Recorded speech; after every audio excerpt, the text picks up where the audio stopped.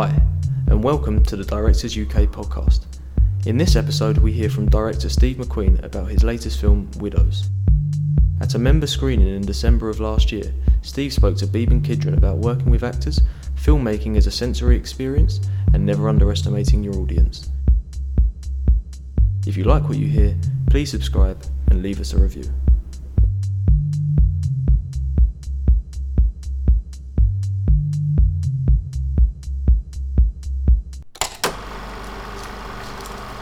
Thank you for coming. So first of all, welcome. I think that's working.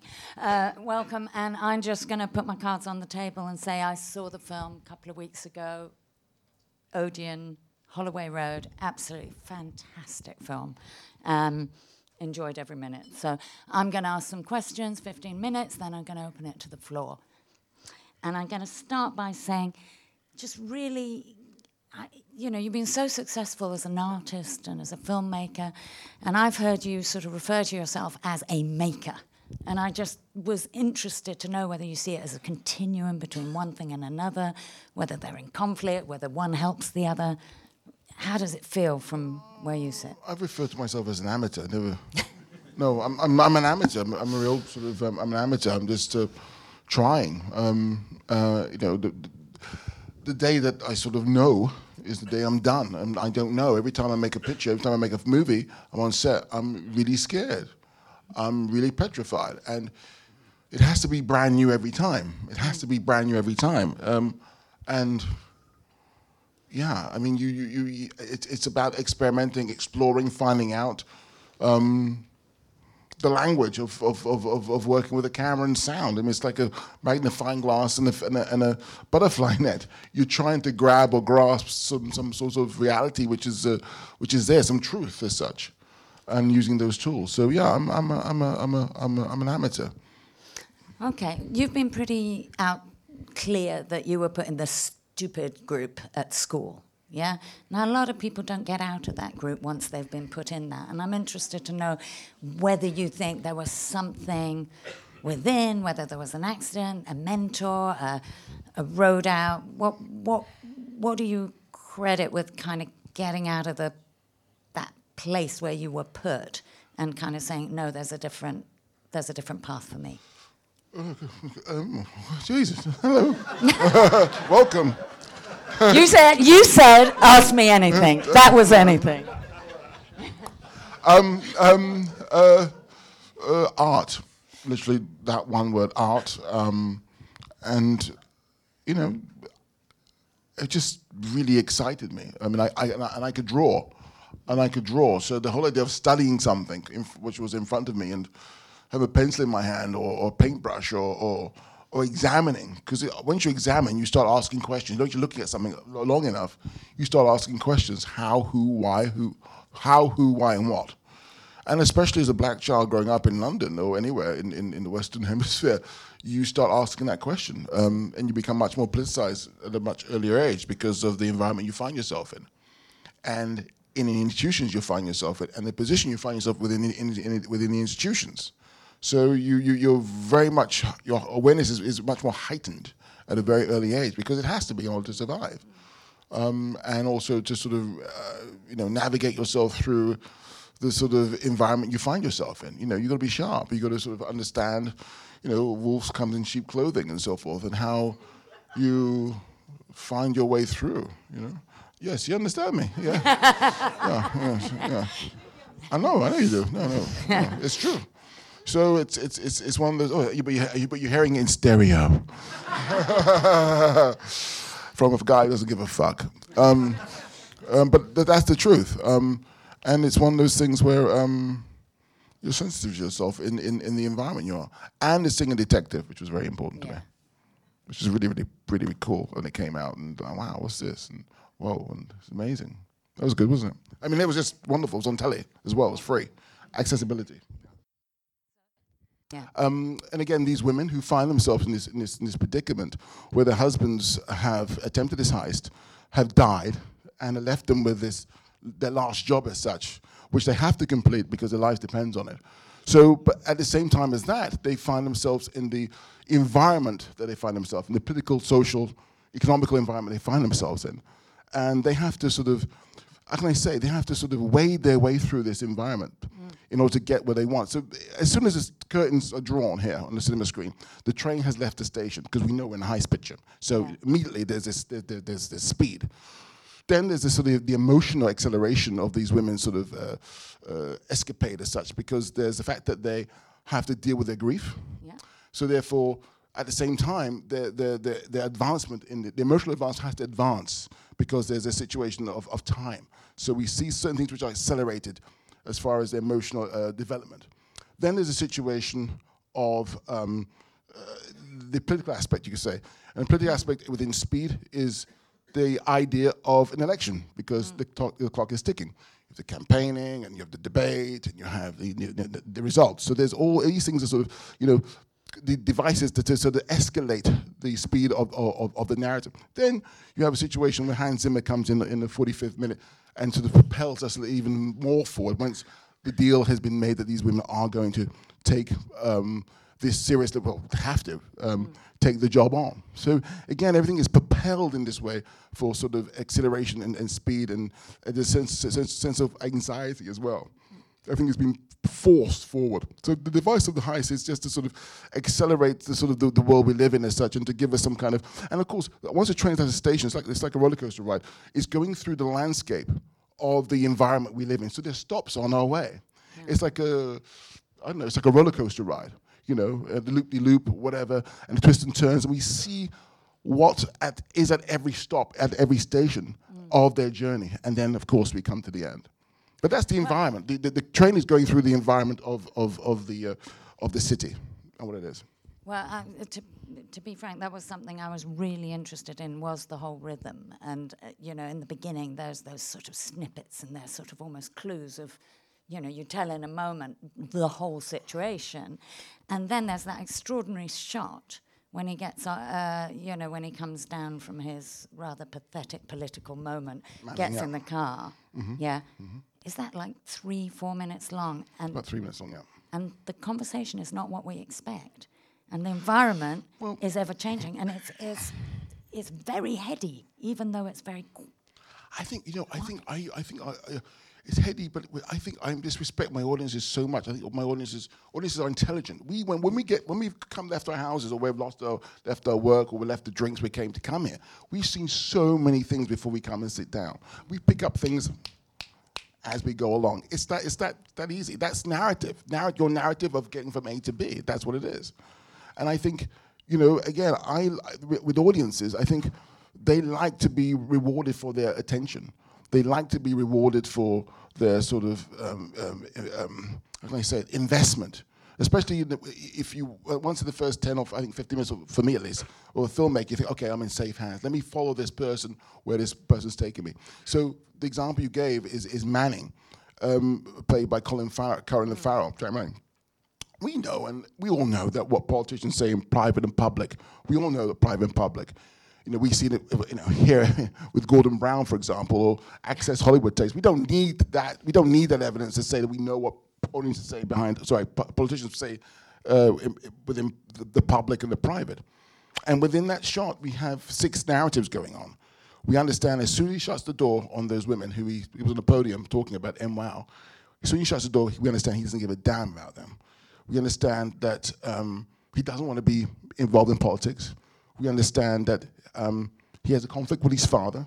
We understand that Siobhan, who never speaks in the whole movie, is one of the puppet masters behind this guy, becoming the mayor one day, okay?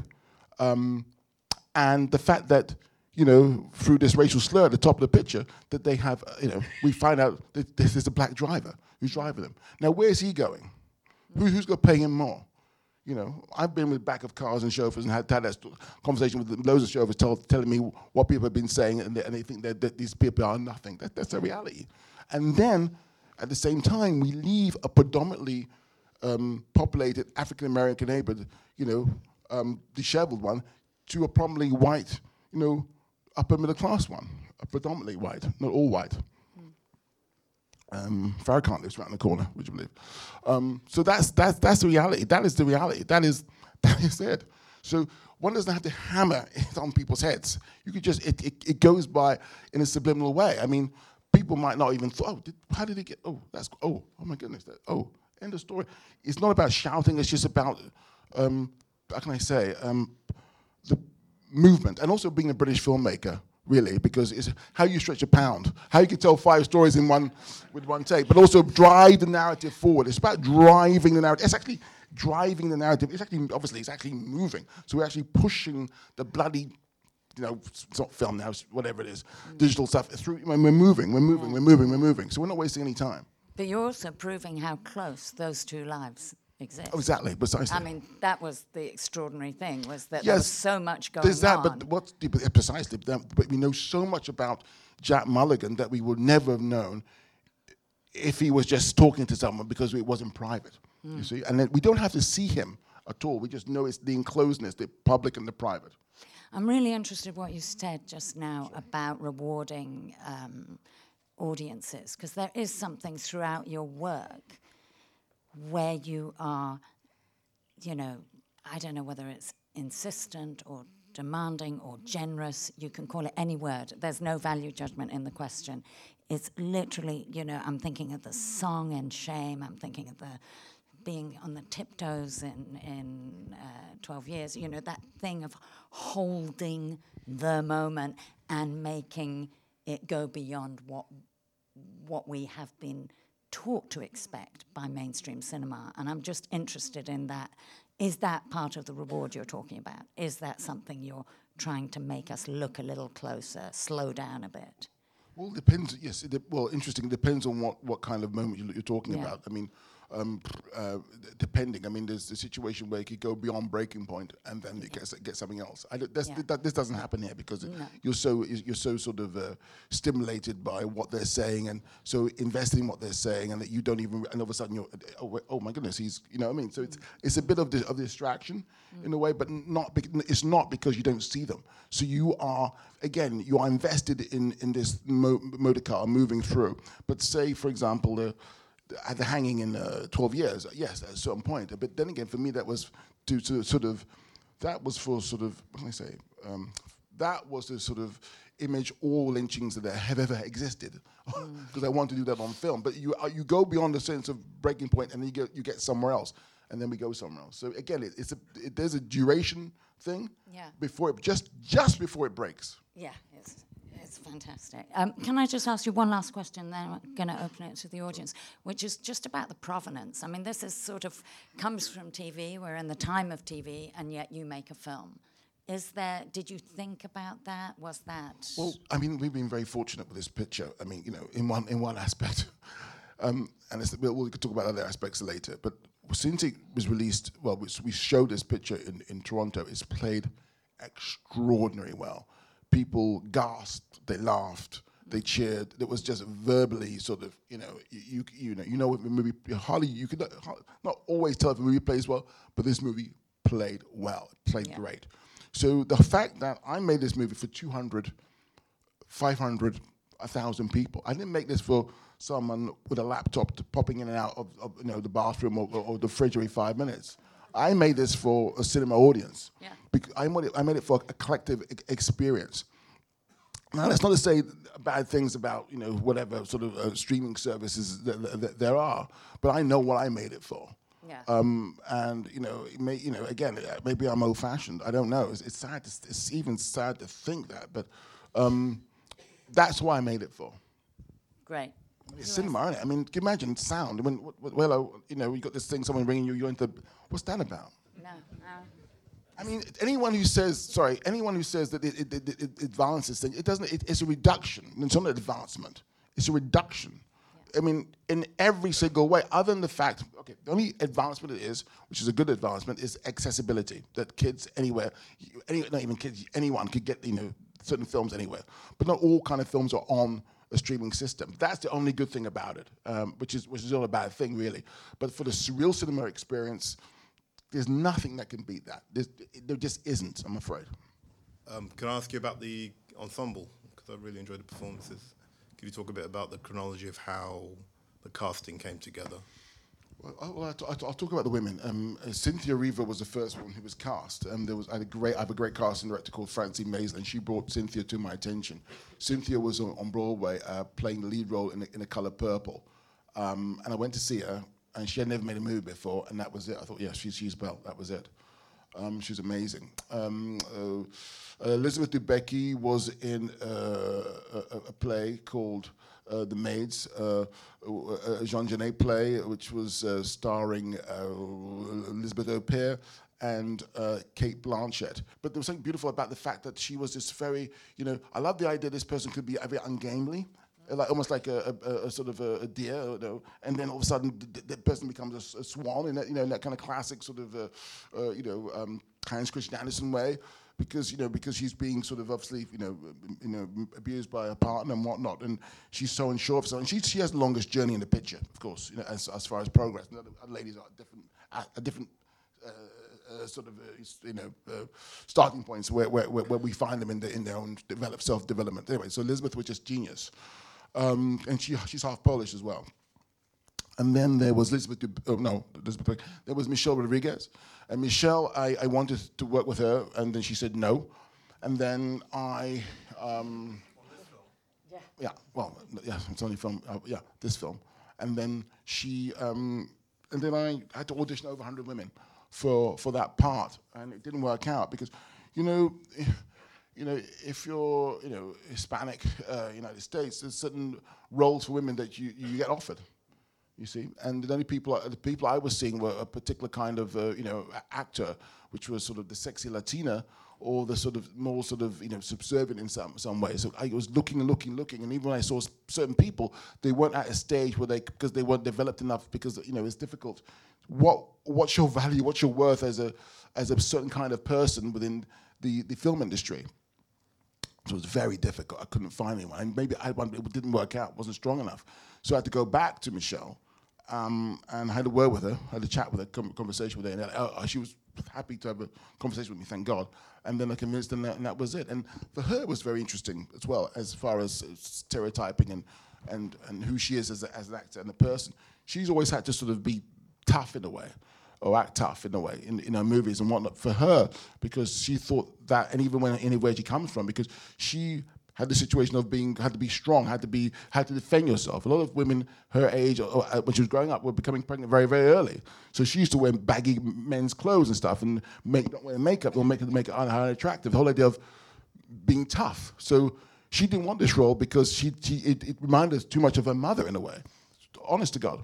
So when I talked to her, and she thank God she trusted me. Then when she was developing the role, things came out of her which was for her revelations, in a way that her understanding her mother. And it really was like that, understanding who she was and how, as she says in her words, soft power was very powerful. The women who had to look after children when the men pissed off or whatever, or what they had to do. So for her, it was very interesting to sort of. Again, it was a revelation for her. She was very pleased to take on the role, and it was heavy. It was very heavy. And then Viola Davis, of course. So Viola, I was talking to a number of women, and then I went to meet her, and I opened the door, and then I thought, okay, that's Veronica. I mean, Viola, she's an iceberg.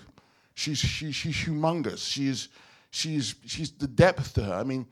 She's interesting eating cornflakes. You can watch her all day, or turning a door, hand up. She's got the gravitas and the weight, and it's just when you're working with actors like that, it's gorgeous, and it's like we sat on the table, 5 of us rather, and 6 of my assistant and Megan, and we're just working with the script and talking, and it was really okay. The first night went out, so it was myself, Ian Canning, and these 4 women. Oh Lord, they let rip. I mean, honestly, I think mine and Ian's monocle sort of popped out a few times. It was fantastic. It was just the collaboration, the camaraderie, and the freedom for them for the first time ever to have this kind of collaboration was just, it was wonderful. It was just, that was very, very infectious. Hi, Steve. Really enjoyed the film. I wondered if you could talk a bit about your process and how you define your visual approach to a film. The process was myself and Sean Bobbitt. I've worked with Sean Bobbitt, my cameraman, DP, for 18 years now. And the first time we worked together, we went, do an art piece called Western Deep, and we went 3.5 miles underground just outside of Johannesburg, in a mine called Western Deep. And I wanted to shoot with Super 8 cameras. So the process started there, finding it. It was a really Super 8 camera, and going down these huge sort of elevators and going down these slopes. And I think this guy thought, who the effing this? Who's this flipping guy? What has he got me up to? And it was just a case of finding things, sniffing, finding. It's there. I know it's there. You got to use other things. So basically, when I go on the movie set and you write the script, I write with Gillian Flynn, and we could talk about that in a second. But it's about not bringing my stencil with me. What I mean, I don't bring a stencil, okay, I'm going to do it this way. It's about almost like, and I always say that, Sean is, with kamikaze cameramen, well, he's a cameraman, I'm a director, but it's finding it. It's there. But also with the actors, sometimes the actors could do something, let's do it that way. Let's find it on the spot. It's there. And having that trust that you're going to find it. Because, we shooting this conversation, we'll find it. And it's not necessarily obvious. Excuse me. Oops. Hello. It's finding it and having the trust to do that. Cool, blimey, I've got to be better than that. I've got to do better than that. Hello. There were lots of things I loved about the film. I really loved that the camaraderie of the women. I loved that no women got killed. But what really intrigued me was the use of sound, and I don't think I've really heard sound used that way in a film before. There were lots of really magical moments, especially with the little dog, that just kind of really put you in that place when the dog shakes, or the sound of his toenails, and when suddenly sounds come. And I just wanted, the soundtrack also was beautiful, but what's important for you? What's your relationship with music and sound, and how you use it in your film? Well, I think sound is the most important thing to me.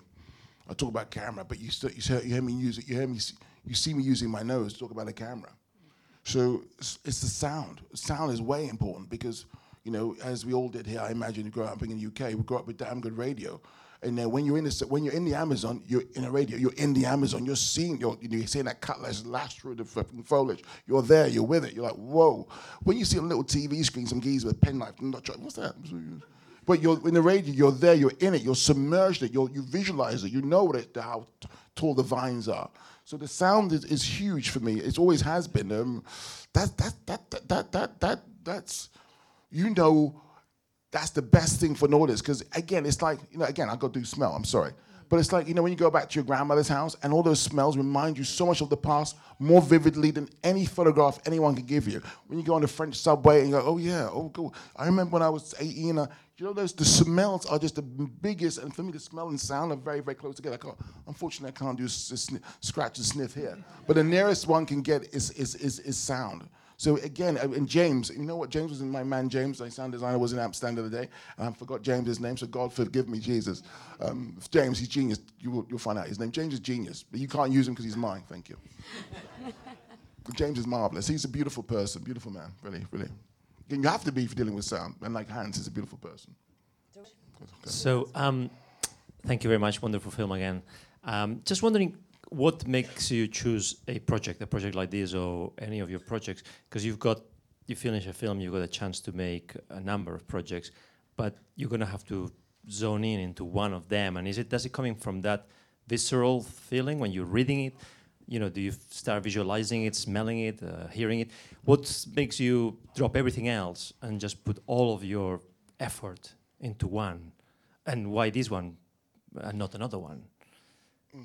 Well, I was, again, if you've maybe heard the story, I was 13 years old. I saw this picture, TV show called Widows by Linda Plant, and it just hit me. And it's one of the things on one's journey, you put things in your pocket, pick things up and put things in your pocket as you go along on your path. And, you don't know if you're going to use them or not. You just put them out, you put them in your pocket, and sometimes you pull things out, this is great, I could use that. And that was the same with Widows for me.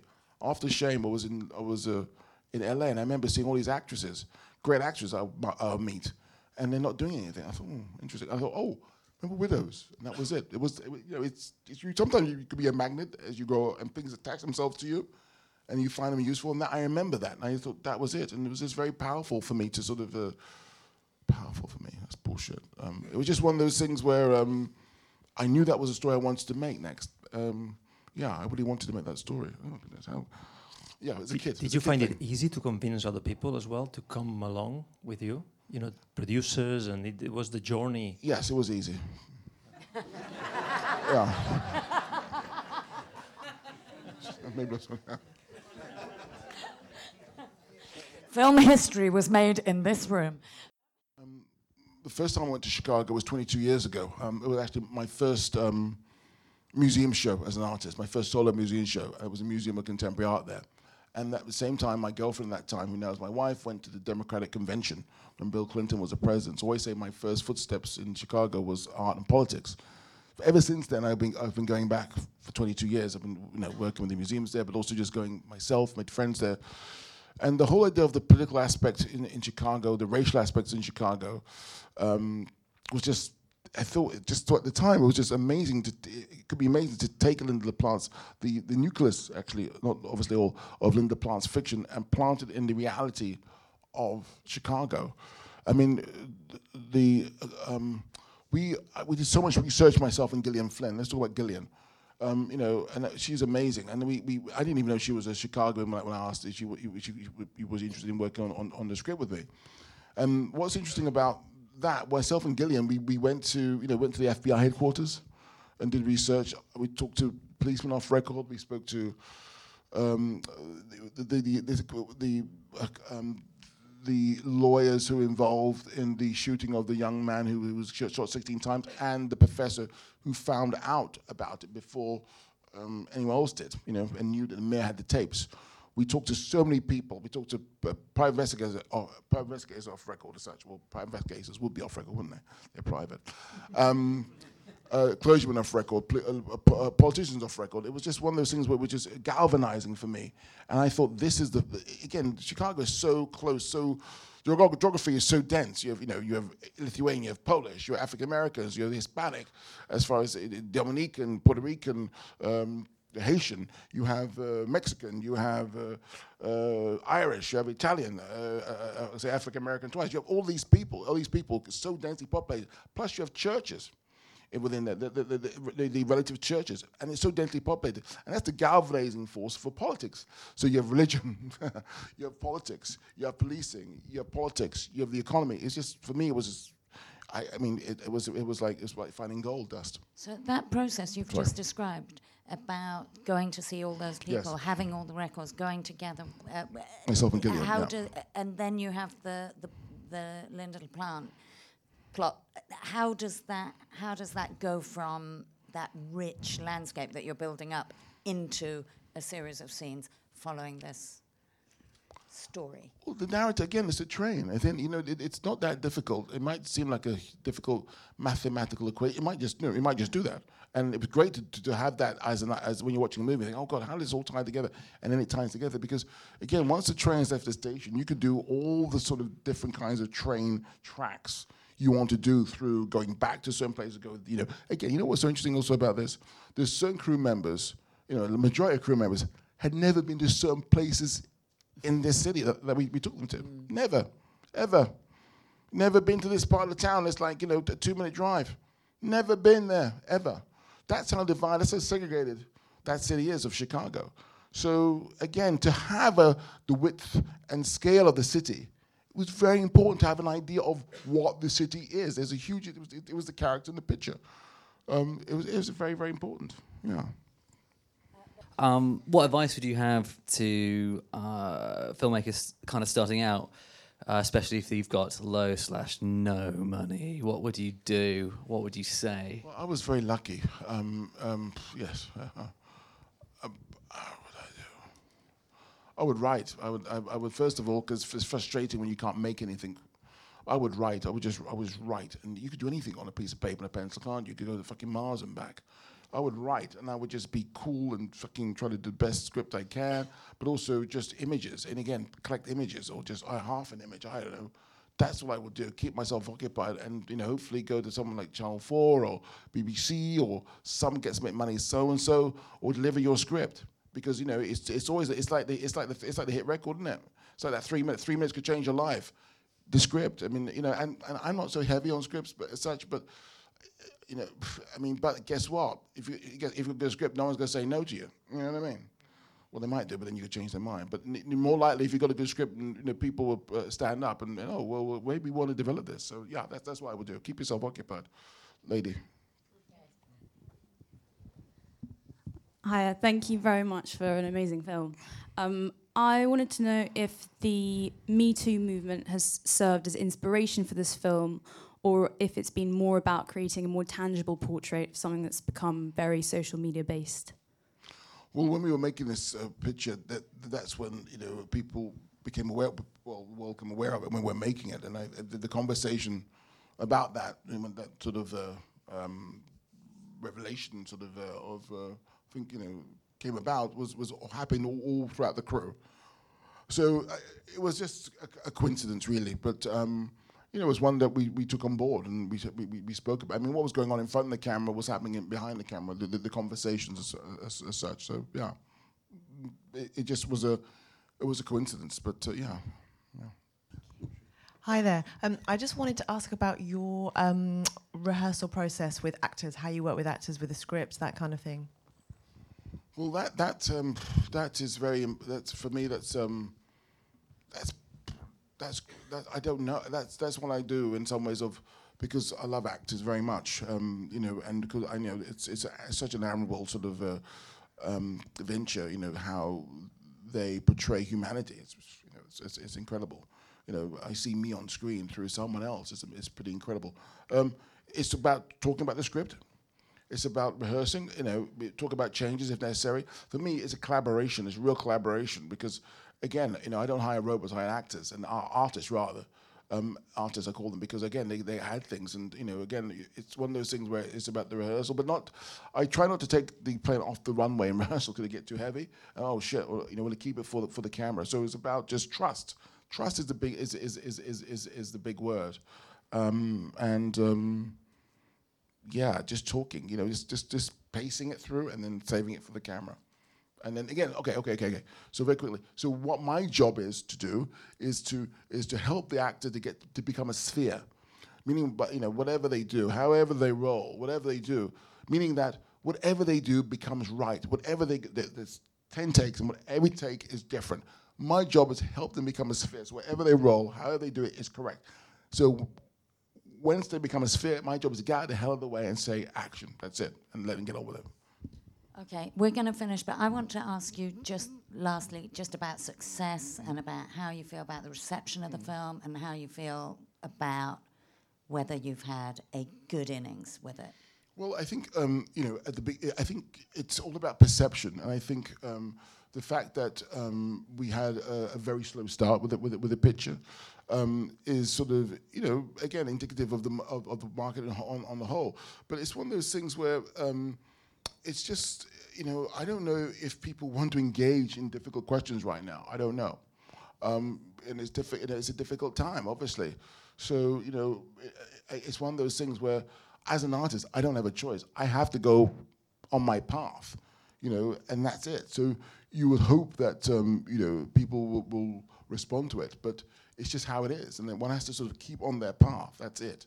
Because I've never changed. From hunger, from sex addiction, to slavery till now, and you have to just stick on your path. I mean, you can't be swayed by sort of other people's opinions. Otherwise, I wouldn't be sitting here. There, as I said before, we talked about the whole idea of weight. If I did, I wouldn't be sitting here now. Okay, Steve McQueen, I am very glad you're on your path. Thanks for coming.